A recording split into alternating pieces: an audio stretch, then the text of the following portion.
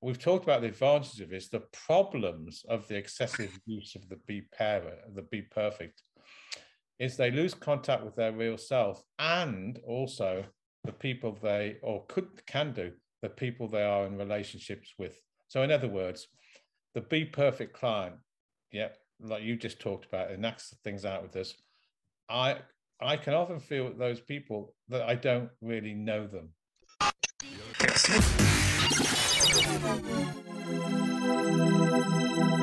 We demystify what goes on behind the therapy room door. Join us on this voyage of discovery and co-creative conversations. This is The Therapy Show, Behind Closed Doors podcast, with Bob Cook and Jackie Jones. Welcome back to episode 61. We're flying through these, Bob. I can't believe it. And the topic of tonight is going to be working with the perfect client, which is all about our driver behaviours. We've got 5. So me and Bob are going to be talking about our drivers over the next 5 episodes. Yeah, 5 episodes. I was just thinking, did you say number 61? 61. Gosh, that's getting on. My age is 71, so 10 more get to my age. Right. 10 weeks and we'll be hitting your age. Which is interesting, don't you think? Yes.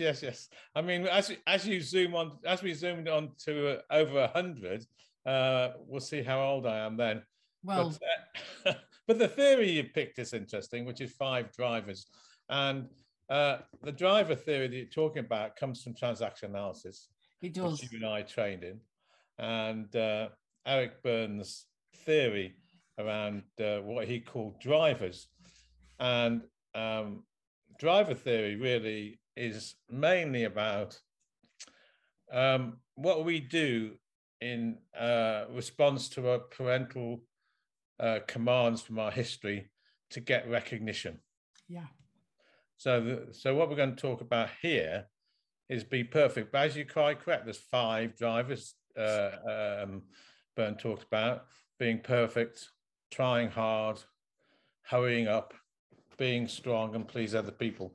So they're all defense systems, and they're all ways that child learns how to get strokes or recognition from their parents because they don't want to, go into the don't behaviors, the don't injunctions, which we can talk about later. Yeah. But we're going to start with Be Perfect driver, and from very early age, we start to learn that being perfect pleases our parents, which is an interesting one. And so then we can recognition, and then we carry out these drivers, if you like, throughout the rest of our life. And Be Perfect is one which is often linked with the obsessive compulsive traits that people have, or the obsessive compulsive character.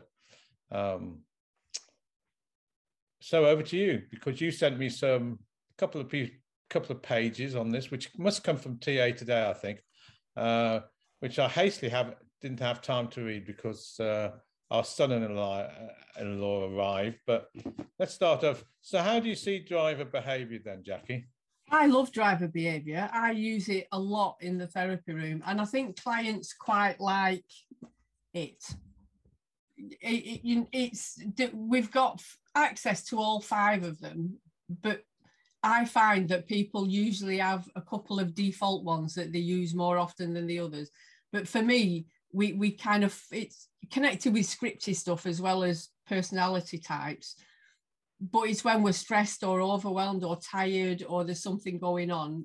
For me, I think we tend to revert back into that old patterns of behaviour, exactly like you said, that we got recognition and strokes for when we were growing up.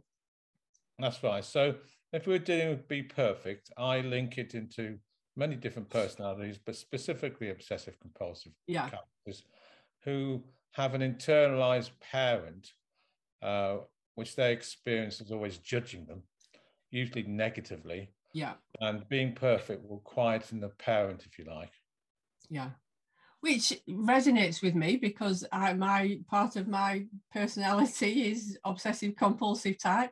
Not that it's a disorder or it's diagnosed or anything, but I do like things to be just so. So my Be Perfect driver pops up quite a lot. In fact, before every podcast, I've got my notebook out. I've got everything down here. I've got the books that you were referring to earlier on. You can see this if you're watching on the YouTube channel. I like to be organized for things, which, you know, that's my Be Perfect driver coming out. So for me, I know when I was younger, I did get a lot of recognition for maybe not being perfect, but doing a good job.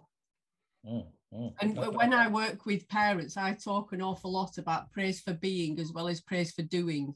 I think I got a lot of praise for doing good stuff, you know, for achieving at school and being the best that I possibly could, rather than just being me.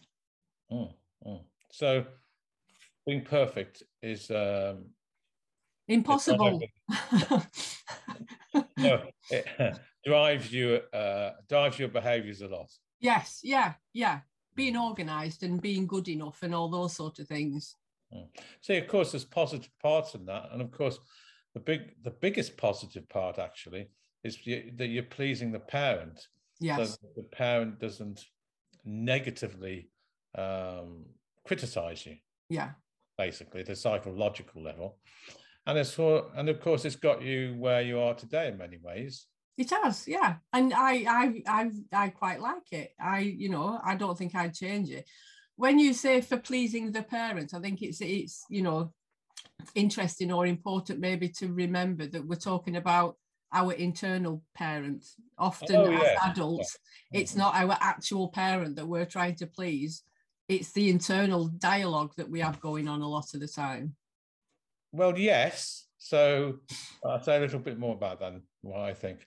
Yes, psychologically, that's correct. And I'm glad you said that, because many of the clients that come in the room, of course, the parents have died or are not there or absent or whichever way to look at it. But of course, many parents are still alive. Yeah.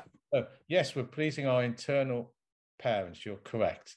And also, it's maybe enacted out with the real parents. Yes, yeah. It is with mine all the time. I can give you lots of things where my mum has been quite judgmental or critical on me because I've not come up to standard, or her standards maybe. Yeah. So the positive parts are that it gets us by in the world and gives us the strokes, like we just said. And also in your case and many other people's cases, positive parts that they are quite comfortable with because it's meant they're successful in life. Yes. Yeah. Okay, but and often, though I think that way clinically, I think more about how the Be Perfect may inhibit, you know, the Be Perfect driver behavior may inhibit the actual sense of being with the client.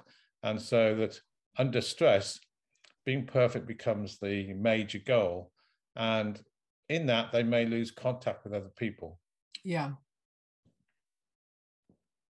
Yeah. And I think in the therapy room, it does play out quite a lot with the client as well. Not wanting to get it wrong and, you know, doing therapy right. Is there a right way to do therapy and things like that come up in the therapy room? Yeah, absolutely.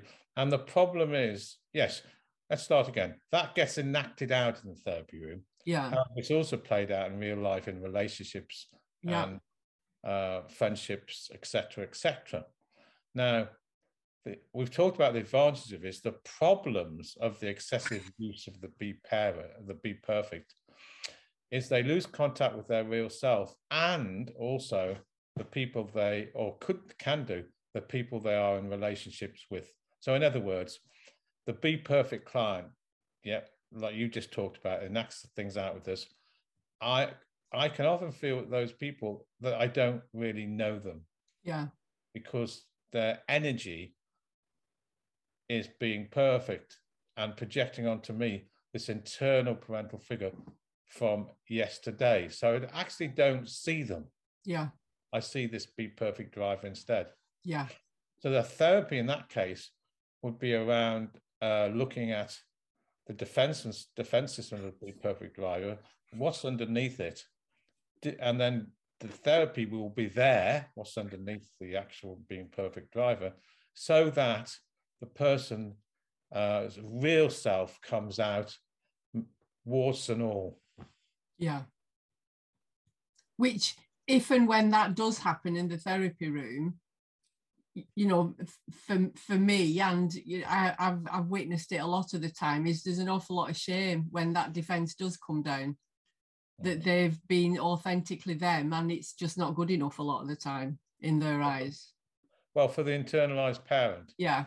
Yes, you're correct. It is in their eyes because psychologically, you know, they need to please or get the strokes of these internalized parents. So yes, shame often comes with it. Yeah. However, linked to drivers, and we'll talk a lot about this in the next couple of podcasts with the 5 drivers, is Burns' ideas of injunctions. Yeah. You can't really talk about drivers. Well, you can by yourself, but we need to link them with injunctions because they sort of go together. Definitely. Yeah. Injunctions are an easy way to think of injunctions are what I would call the no messages, what's not allowed from the internal psychological parent. Yeah. So this isn't a podcast on injunctions, but I'll just give you a few. Don't exist, don't be who you are, be what I want you to be, don't feel, I could list them off. Yeah, yeah. So all those no messages, they would get criticism for if they did feel, for example, or express feelings, or etc., etc. So they inhibit driver behavior, like we sort of be perfect, say here. Yeah. Where they will get strokes, so they don't have to displease the parent. Yeah. The injunctions and drivers go together when we're talking about analysing script behaviour. Yeah, and they're a really useful tool. And again, when we're talking about injunctions, it's not that our parents say to us, don't exist, don't feel, don't be you, don't be close, but their behaviour says it to us. It's kind of that unwritten message that we get from our parents. You know, I can remember if I was sad or angry when I was growing up, you know, my mum would say things like, don't be sad. So it's not that she told me not to feel anything, but for me, I know there were certain emotions it was acceptable to have and certain emotions that maybe it wasn't. So you learn over time how to be in your own family. That's right. And Eric Berne talked a lot about injunctions being non-verbal. Yeah. And drivers being verbal. Yeah. So the injunctions, like don't express feelings or don't be close to people, are actually modelled non-verbally. Yeah. That's a really good phrase, that, modelled non-verbally. I like that. So they're much younger. Yeah. It's a much younger process, those injunctions. So then the child learns what they can do instead, usually verbally. Yes. Actually, oh, you know, you must do really well at school, or make sure we're talking about be perfect here. You have to do it perfectly, otherwise XXX. Yeah. So they learn to, and you were talking about your case here. The child decides, well, I'm going to get recognition, I'm going to get stroked, I'm going to get praise if I do things perfectly right. Yeah. So that type of child's parent would be something like, well, I don't know, the kid gets 99% out of 100 for their history exam. And when they come home and, you know, if I was just thinking if my daughter had done that, there'll be a lot of praise. But the sort of parent we're talking about here, they come home and the father or the mother or the internalized parent says, well, that's okay, but what happened to the other 1%? Yeah. So they have to do it perfectly to get the, you know, optimum praise from the parent. Yeah. Which, as children, is all we want from our parents, is lots of praise and recognition and validation. So it's understandable that we're going to go down that road and do what it is that we think our parents want us to. Yeah, it's defending against the internal criticism from the parent for doing things they don't want them to do, like expressing feelings or whatever it is that the parent finds hard. Yeah. And then they make decisions around that because it's linked to script decisions, like it's okay to be perfect, and it's pretty scary to, express feelings or whatever it is. Yeah. Boarding schools are perfect for that, aren't they? Yes. Yeah. They carry on that whole injunction driver complex we're talking about. Yeah. Definitely. And I think they just all, the script behavior, the driver behavior, the injunctions, life script, all that. I think they just all link in so well together and make sense of something that can be quite a complex matter, really. Yeah, I think it's very straightforward to explain. I hope we're explaining it well here.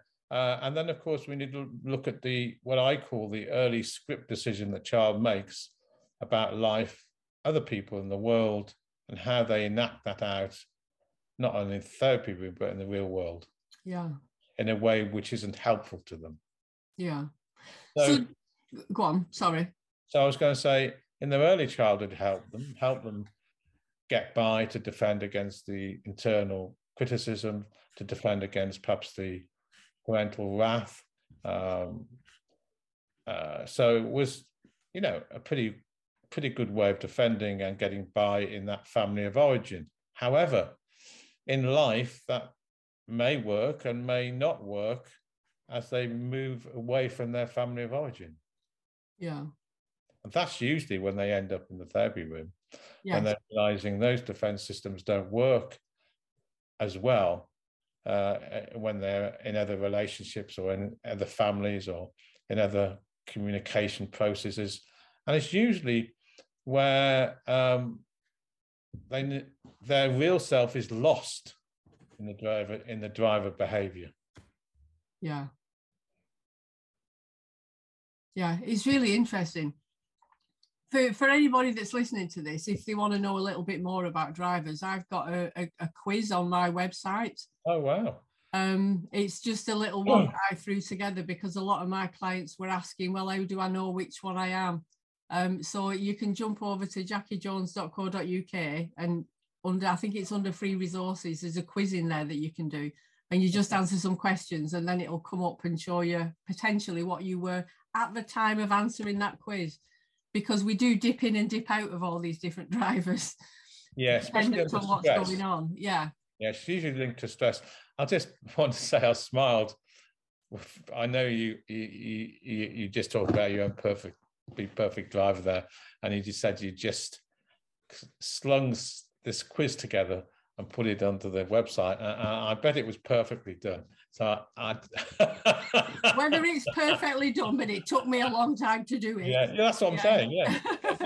So how do we work with a perfect client in the therapy room, Bob? Would we model imperfections to them? Well, if you think the cure, in inverted commas, or the treatment usually is about finding the hidden self underneath the driver behavior. Yeah. Okay. Yeah. So this is not about in any shape or form helping the person dismantle that driver behavior, for example, or getting them to decrease that driver behavior. The first step is to look at what I would call the injunctions underneath the driver behavior that inhibits the real self coming out. Yeah. Yeah. So the work is about helping the person find their real self under the driver behavior. Yeah. Now that's easier said than done. So you're going to be working with the child ego state, and by definition, the parent will pop out because the internalized parent 10 to 1 will not like the person, not being perfect anymore, or having, accessing their own spontaneity or expressing feelings or whatever it is, because that's not what they're scripted to do. So you will be facing the internalized parent. So quite often, this is later in treatment, once you've actually got the relationship with the client and understand the problem, you will do what I call actionistic techniques, where you will ask the client to role play dialogue with that internalized parent, which wanted them to follow that driver behavior so intensely. Yeah.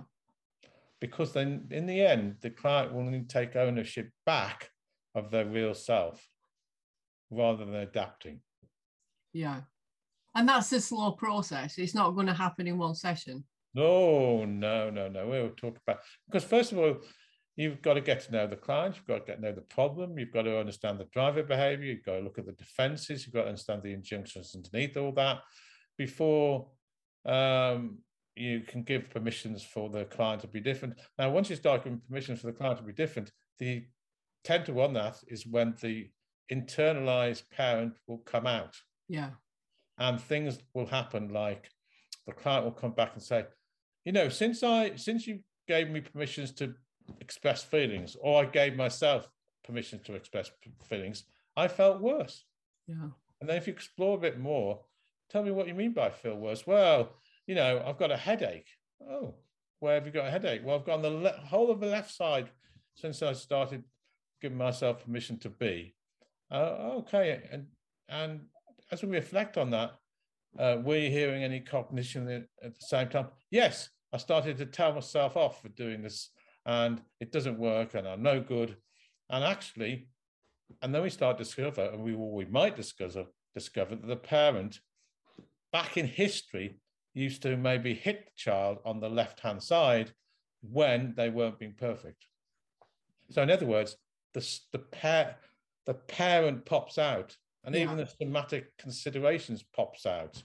So you will have to take on the parent. Yeah. The bit here is the child isn't alone. They have the therapist to now stand up for them, protect them, and help them take ownership of what they weren't able to take ownership of before. Yeah. Which links in really nicely, to something I think we've spoke about in the past as the therapist, to offer protection, permission, and potency. That's the time where we need to be more potent than the internal parent.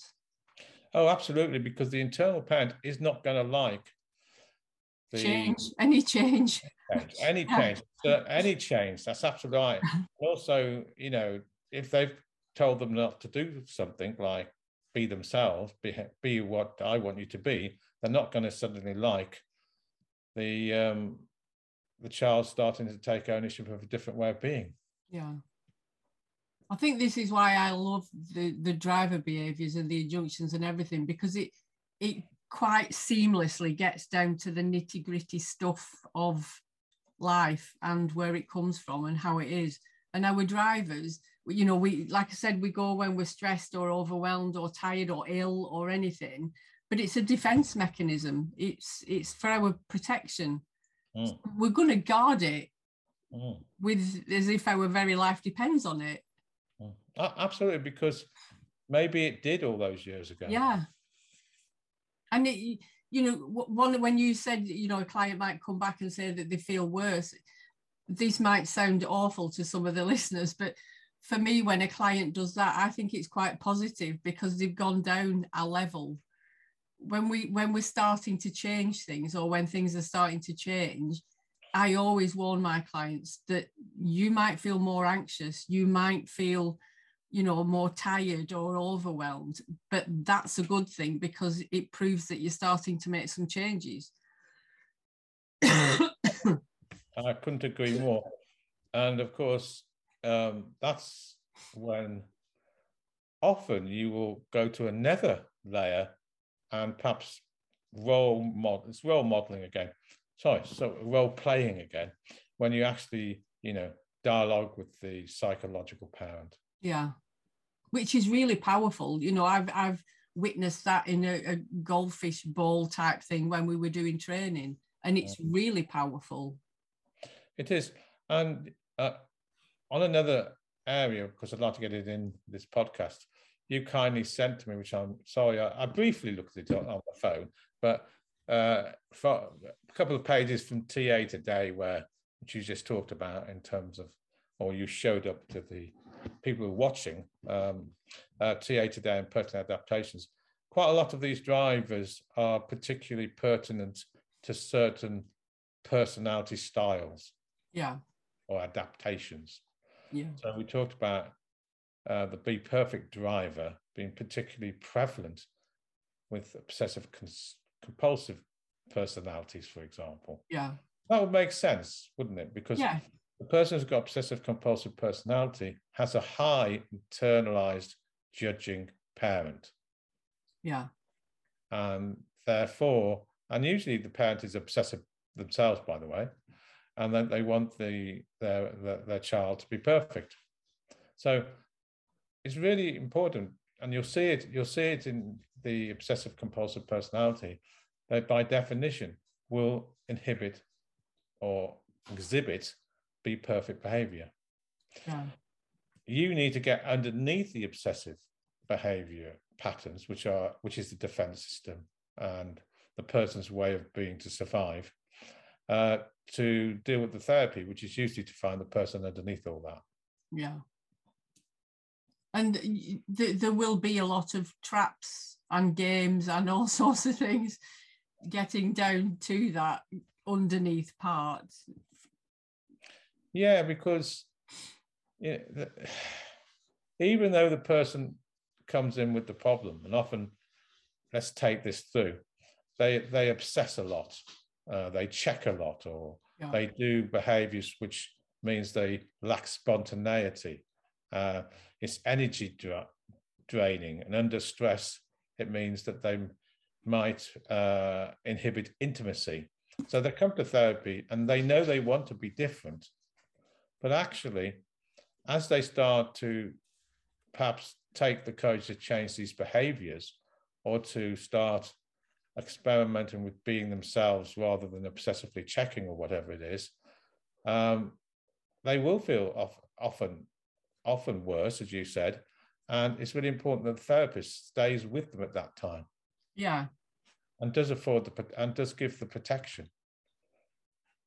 So I think it is important to look at how certain character styles will have certain drivers under stress, and then you'll know what you're working with in a way. And there are I've got my book open on the page as you were speaking, and there are certain things that somebody, when they're in the Be Perfect driver, body language and things that they might do in front of you. So you can spot when they have moved into this obsessive place by the behavioral exhibition of them. So do you want to read some of them out that you've got there? Well, one of the things that stood out for me, because I do tend to do this an awful lot, is I'll count things on my fingers when I'm talking. Do you know what I mean? So with the kids, if I'm having a go at them, or if I'm saying there's something, it's like, well, you need to do this and this and this, and I literally count it out on my hand. And when I read that in the book, I was like, oh my God, I do that. So it's interesting, some of the actual behaviors that we have that are connected to this that I didn't even realize was a thing until I started training in transactional analysis. And in the training you'd be taught to look for those behaviors, which indicate a shift in ego states, for example, but that checking off that you talked about is very common to the Be Perfect, and again it's pleasing the parent. And I think that is very parental anyway. When I do it, you know, the ticking things off or the counting or whatever, whether that's because it was probably done to me at some point in the past by a parent figure or not, I don't know. But it, you know, if you think about somebody that is trying their best to be perfect, they're usually upright, standing and sitting. You know, they sit with their legs in a certain position properly on the chair, and literally everything about them will try to project perfection outwardly. Absolutely. And it's in real life it's very draining.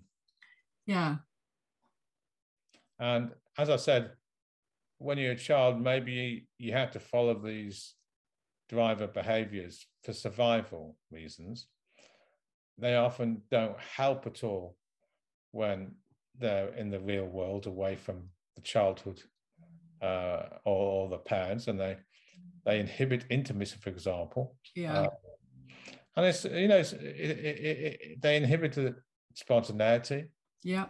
They inhibit a person expressing feelings in many ways because they're always obsessing if they're doing it the right way. Yeah. For example. So these are the therapy things that people will come with when they're feeling that they have to be perfect all the time. And the other thing, of course, high anxiety often comes with Be Perfect driver because you can't be perfect. No. You're always setting yourself up to fail if you attempt to be perfect. Now, I know it's a way that the kids survive to get on to please the parent, but in the real world, it's impossible. It is. So with it comes high anxiety because they're always attempting to be perfect and never can be. Which is a bit of a bugger, Bob. Yeah, it brings high anxiety. It does, yeah. And you can see that in the client. You know, for me, the Be Perfect client that I would see in the therapy room, as well as the body language and how they're sitting, would be constantly checking in whether everything's okay, whether they got it right. Is there anything I need to do? You know, some clients will even ask for homework in between sessions so that they can prove that they're paying attention and getting it right and doing everything they should do. It's all those extra little things that they put on themselves that cause that stress and anxiety. That's absolutely.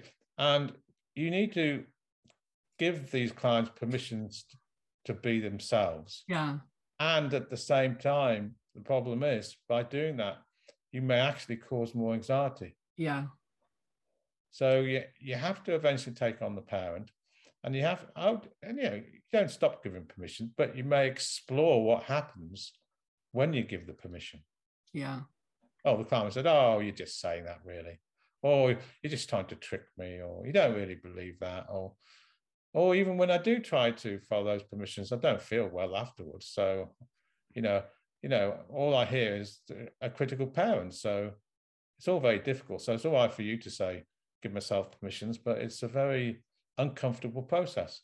So these are the sort of conversations which will happen when you're on the road to help the client feel more spontaneous or be themselves or be feeling okay in relationships. These are the sort of processes that will occur. It's amazing. It's just another part of transactional analysis that I absolutely love.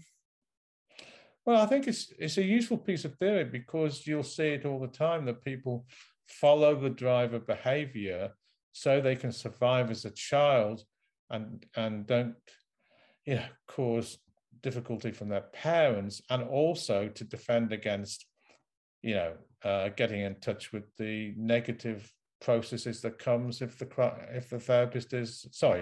parent is evoked. Yeah. The problem, as I said, comes before if they start enacting that out in the real life, which they will do. Yeah, inevitably they will do it. Yeah. Now, of course, if you did go on TA training, you're taught to look for the signs that go with a Be Perfect driver so that you can spot when they're in that place or that ego state. Yeah. And of course, that's what you started to read out in the book. And I think one of the biggest clues is what you've just said. It's the client that looks as if they're perfect. Yeah. So there's no flexibility in their face muscles. They're very rigid in the way they sit. They are just attempting to do everything right. And another way of knowing this, but this is through inquiry about cognition, is they're very black and white thinking. Yes. They have to be perfect. So it's right or it's wrong. Yeah. The middle ground is a very uncomfortable place to be with somebody in a Be Perfect. Yeah. Very, very uncomfortable. Yeah. They have to be right or they have to be wrong. Yeah. And the other thing about the countertransference in this, the process in this, of course, is that they will project onto you all the time that they have to be perfect, otherwise they're going to suffer punishment. Yeah. And I think that's one of the things, obviously, you know, quite far down the line of working with the client, it's not something that I would do in the early days, but is to model imperfections to them. Give me an example of that. If you can. I'm very dubious about doing this because it's not something that I would recommend for all people to do, but to just get it wrong in the session and notice yourself getting it wrong in the session, whether it's a word that I trip up on or whether I contradict myself in something, but actually modeling the fact that it's okay to get it wrong in the therapy room. Oh, I see. But not. I think it needs to be followed up, Jackie. But that's why I wondered what you did clinically. So I think this is what you're saying. So I'm dyslexic, so I often say things the wrong way around, like, you know, park arcs instead of car parks or whatever it is. So here's an example. So, you know, maybe I would choose to do this clinically in the way that you're talking about. So I mix my words up, for example, and then, you know, the client smiles at that, and I say something. How is that? Because I know it's really important for you that maybe I'm perfect for you. Yeah. So I think this needs to be linked in with phenomenological inquiry. Yes. To find out what's happening in the client's world. Yeah. When they experience that they're just not being the perfect person for them. Yeah. Or my sense of humor often plays out, you know, putting odd socks on. Yes, that sort of stuff. Things like that. You know, I'm not talking being critical of the client in any way, but letting them see me not being perfect 100% of the time. Yeah. Yeah. And being okay with it. No, I remember this is a clinical example, which I did. So I was working with obsessive somebody, and quite a big disorder, really. We'll say traits high, maybe heading towards disorder, where I knew that I had to be perfect for all the things we're talking about here. And he had to be perfect for himself, so he had to escape the wrath of the parent and all those sorts of things. So after a while, and you're right, timing is key. So you need to have the relationship, you need to lot of this work to be able to actually go to a place what I'm going to say now. So in my room back then, I had big, long settees. So you've been in my training room. And I used to work at the end of my career in the big training room at the Institute, and the room was full of settees. So anyway, so he would sit on one settee, I'd sit on the other settee, and this is conscious thought, what I'm going to say to you now. And I decided one day, well, I'm going to do exactly what you just said. I'm going to, and I quite like this because I haven't got much of a drive in being perfect, by the way. I've got other drivers, but I quite like what I did. So I decided I'm going to lie down on the settee. I'll do therapy with me lying down. And that freaked him out. And anyway, so yeah, exactly. So he started, what are you lying down for? You should be sitting up. You're always sitting up. You know, therapy should sit up, or at least you're always sitting up. And then I said, and this is what I mean by about inquiring. You say, oh, so it's really important that I get it right for you. And is that how it was with your dad with you? Yeah. So you need to do it to make a connection. Yeah. I think you have to make a connection as well. Definitely. I love that, Bob. I can see you doing that. Yeah. And as he started to realize all this, I said, is it okay if I continue for the next 5 or 10 sessions doing therapy this way? Which we did. And at the end, he was lying down on the settee as well. Love it. Both of us. Love it. For a while did therapy where we were both lying down.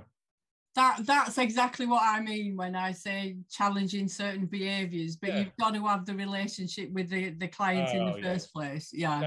Stand in the way. You wouldn't do that in the first session. Yeah. I'd worked with him for about a year anyway by then. But I love that because therapy doesn't need to be hard work a lot of the time. We can make wonderful connections and have a sense of humour and see the brighter side of life in the therapy room as well. No, that's how it should be. Yeah. So that's an example of working with the being perfect. And I think it's important to spot these drivers, because then we know that they're where they are at, what's happening, and to follow it up by what I call inquiry about what's happening internally, and then help them make the connections to, was this how it was with your parent? Yeah. And what decision did you make from that to survive in the world? And is it helping you now? Yeah.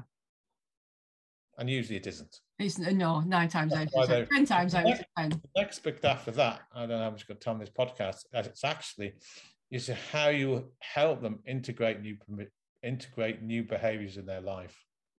Because you're quite right. It's a gradient. They'll start to feel uncomfortable when they start doing it, because they start to activate this parent. Now, as you do the work with the actual parent, that will decrease, and hopefully the client or the child will start to take center stage and integrate these new behaviors in their relationships or life, so that they can really take ownership of their true self. Which, you know, I think that's really good, because we're going to be talking about driver behaviors for the next, 3 or 4 sessions, podcasts or whatever. So we can touch more on that in the next one. Okay. So I really enjoyed this one, Bob. So what we're going to be doing on the next one is try hard. Yeah, and I hope for the listener's sake to know that this podcast won't have been perfect, but hey ho, it's enough, I hope. 100%, I'm with you. I'm sure our podcasts are never perfect, Bob. Until the next time, okay. Speak soon. Yeah, until next time. Bye-bye. Bye. You've been listening to The Therapy Show, Behind Closed Doors podcast. We hope you enjoyed the show. Don't forget to subscribe and leave us a review. We'll be back next week with another episode.